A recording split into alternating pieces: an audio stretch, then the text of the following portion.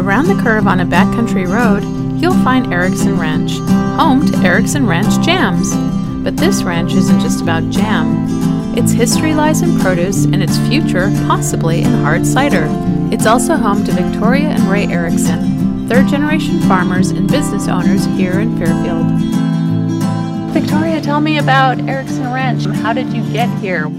I came here through my husband, Ray. I was not a farmer by growing up. I was in the military. My dad was in the military, so that's how we got here. But I got into Erickson Ranch because I met Ray. And we got married, and that's how the whole process started. Did you ever think you'd be a farmer? I always gardened, but no, I did not ever think I'd be a farmer. I really didn't know what it meant to be a farmer. Small farming is kind of all-consuming. It's a year-round profession. People think it's just kind of when things are in fruit, but it really is seasonal. You have the summer season when everything is growing and ready to go. Then you have the fall where it is trying to go to sleep, and then you have winter where it's asleep. Then you have the spring again when it comes around to grow.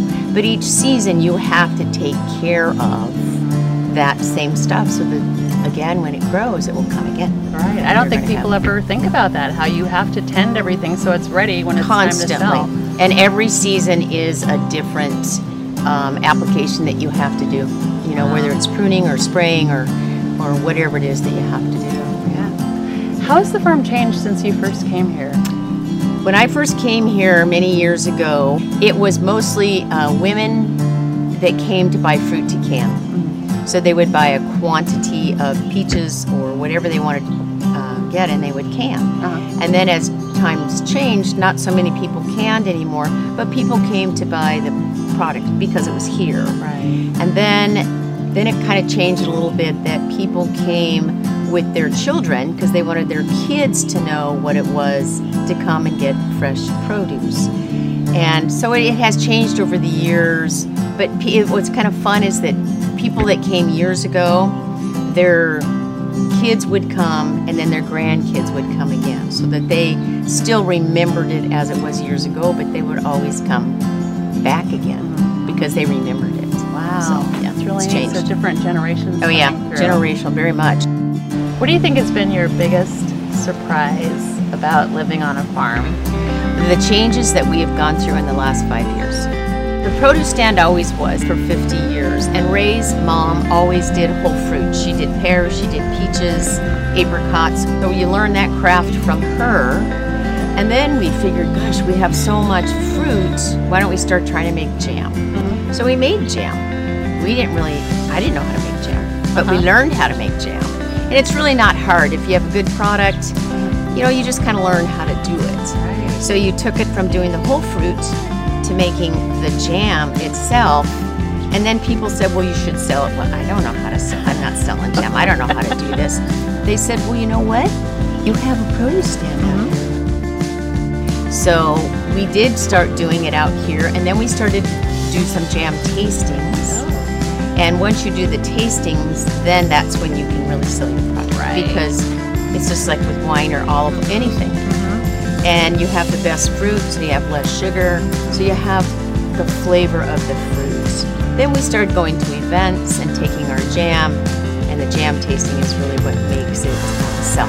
Right, I can imagine. Yeah. How do you come up with your flavors? Well, a lot of them are just simple, basic. It's what you grow. You know, you have your apricot, your peaches, your plums, your nectarines. So you make your basic product. And then you begin to think, well, you know what? We have some peppers. Why don't we try some jalapeno peppers with some apricot or some peach? And so it gives you a variety of things that you want. And people like the variety. Yeah, they like the variety. What's your best seller? I think at this time of year, it's probably the apricot. But depending on where you go and what people like, sometimes you go to an event and you sell a few apricot, you sell a whole lot of pear. You don't know what you'll sell until you get there. With everyone doing like the buy local now, has that helped you guys, or has that made a difference for you? People love buy local. We are really not a fruit stand anymore. We are the jams. But when we would go to events, people that come to where we go, which is Sweet Peas on Sundays from 9 to 12, people are happy to hear that you're in Fairfield and that you are local. Yeah, they like it.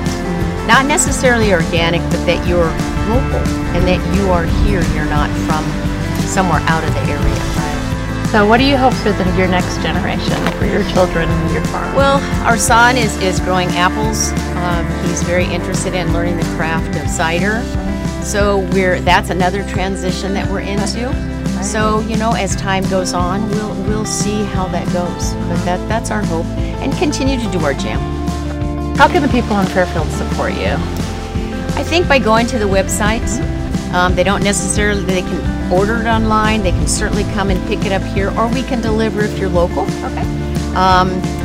Just kind of take a look at it, see what it is, see what the website is, see what the story is, see what the history is, and purchase the jams. And always come to events when we have them. Right. But, stop by Sweet Peas because we're there from 9 to 12 every Sunday. After talking to Victoria about the longevity of Erickson Ranch, Ray gave me a little more insight into the importance of building relationships in business. So tell me about your history. How did you end up in Fairfield? How did your family end up here in Fairfield? My grandparents bought a pear orchard down below originally back in the early 20s. And then in 58, this place came up available, and then my dad purchased this, so they were close together. That was all pears. This was prunes, peaches, and apricots originally. And then he removed most everything and then put pears into it. And it kind of developed from there. What was it like for you growing up on a farm? That was fun. You could always go down to the creek and fish, and it was different. I had a different life than city people did in town. What are some of your favorite memories of being a kid here and working at the produce stand? Meeting the people, the customers that came out. There was a lot of neat people that you got to meet, and a lot of long-term relationships with them. What has been the best part about being a farmer for you? Oh, just being out in the open. Get to see a lot of different things that a lot of people don't. If you weren't a farmer, what would you do? I've thought about that. Airline work, railroad work.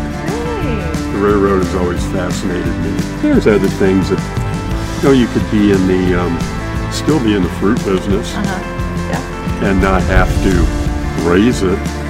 So tell me, why should people buy local? You get to know the producer.